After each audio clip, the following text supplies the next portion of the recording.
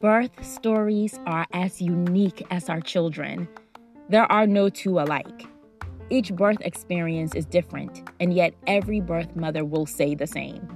Childbirth hurts. Whether you deliver with midwives at a birthing center like me, or a small African village like my great-grandmother, or a large city maternity ward, the same is true for all. It takes pain to bring a child into this world. But pain in motherhood is more than labor contractions.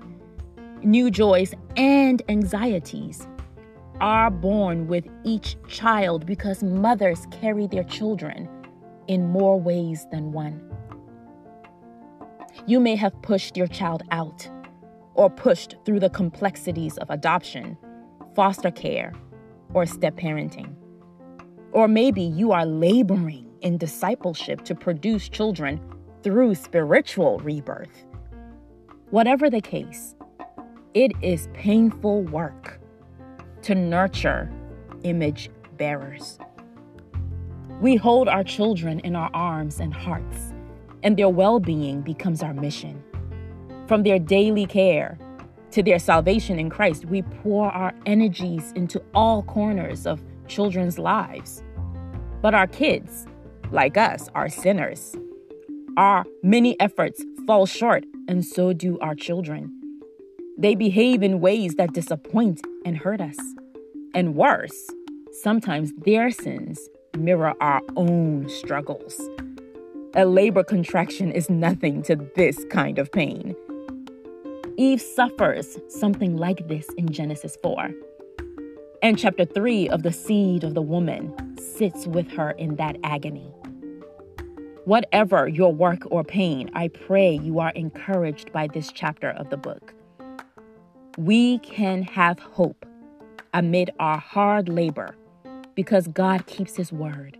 Christ, the seed of the woman, sustains us today and will one day put an end to all pain.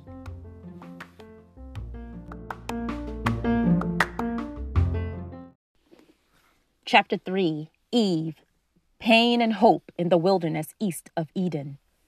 Genesis 4.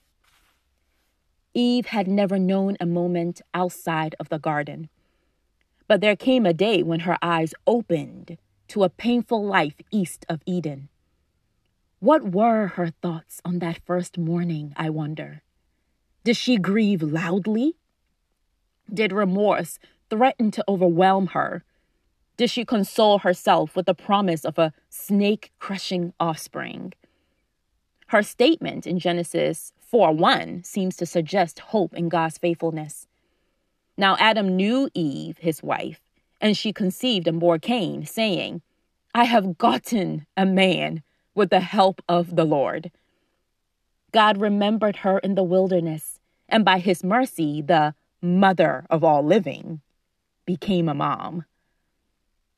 This woman who had obeyed the voice of the cunning snake deserved nothing but death. Yet there she was, alive and producing life. Eve knew that her child was God-wrought and not the product of her own strength or merit. She called her son Cain. The name sounds like the Hebrew word for gotten. God had given her offspring. Would this one be the serpent crusher she longed for? Tragically, what follows in Genesis 4 brings more pain before consolation. Eve gave birth to a second son, Abel. Her two boys grew up to be working men. Abel was a shepherd and Cain a farmer. One day, both sons presented an offering to the Lord. Cain brought the fruit of the ground and Abel the firstborn of his flock. God, who knows the intentions of every heart, had regard for Abel and his offering, but for Cain and his offering he had no regard. So Cain was very angry, and his face fell. And from here, the story turns and slips into sins that magnify the first parent's fall. Genesis 4 isn't a long chapter, and yet it contains an abundance of recognizable human experiences. We witness sibling rivalry as envious Cain fumes over God's pleasure in his brother. We find distrust of God's word as Cain ignores God's warnings against sinful anger. We see uncontrolled anger as it crouches, pounces, and masters Cain. There's domestic violence and murder as Cain strikes and kills his brother in a field. The evil shown in Genesis 3:6 was reaping a bounty of depravity in the world and pain in Eve's household. I remember the first time I noticed a sin in my daughter that reminded me of my own past. My feelings were a jumble of present worries and former regrets. I can't help but mourn with Eve in Genesis 4. She is bereaved of both her sons. The second was dead, and the first was his killer. In pain you shall bring forth children. Genesis 3:16. God's words perhaps rung in her ears at the news of Abel's death. Surely motherhood's pain is more than labor's contractions. The child she had named gotten with God's help had taken the life of his brother, and the entire drama was a sad echo of her own earlier crime, only amplified in degree. Like mother, like son, Cain supplanted divine sovereignty by stealing something God had created. Not fruit this time, but human life. Men and women were to fill the earth with people, not destroy them. And yet we find Adam and Eve's firstborn son with bloody hands. The deadly effects of original sin produced an immediate escalation of sin. Cain was bold in his rebellion. God posed the same question asked of his mother in Genesis 3:13. What have you done? A cornered Eve had blamed another and then quietly received her judgment. Cain, on the other hand, denied any knowledge of the crime and then challenged the severity of his sentence. In the end, accursed Cain slithered further east to father descendants who would generate cities and cycles of corruption. We see the first polygamous marriage, violent revenge, and more murder in Cain's line.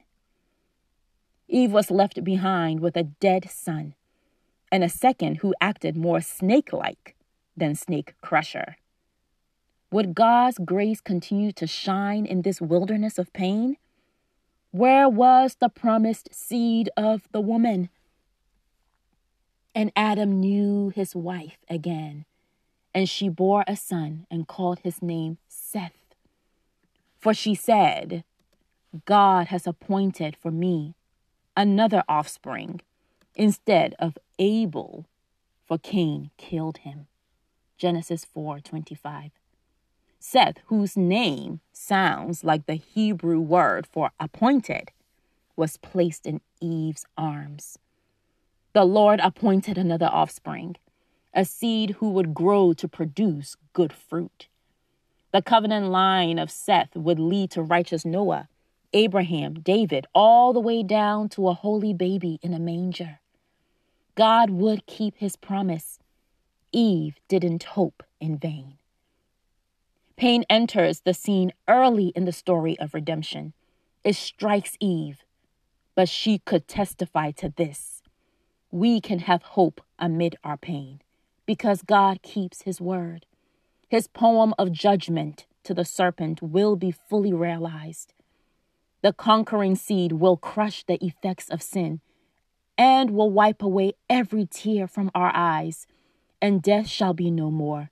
Neither shall there be mourning, nor crying, nor pain anymore.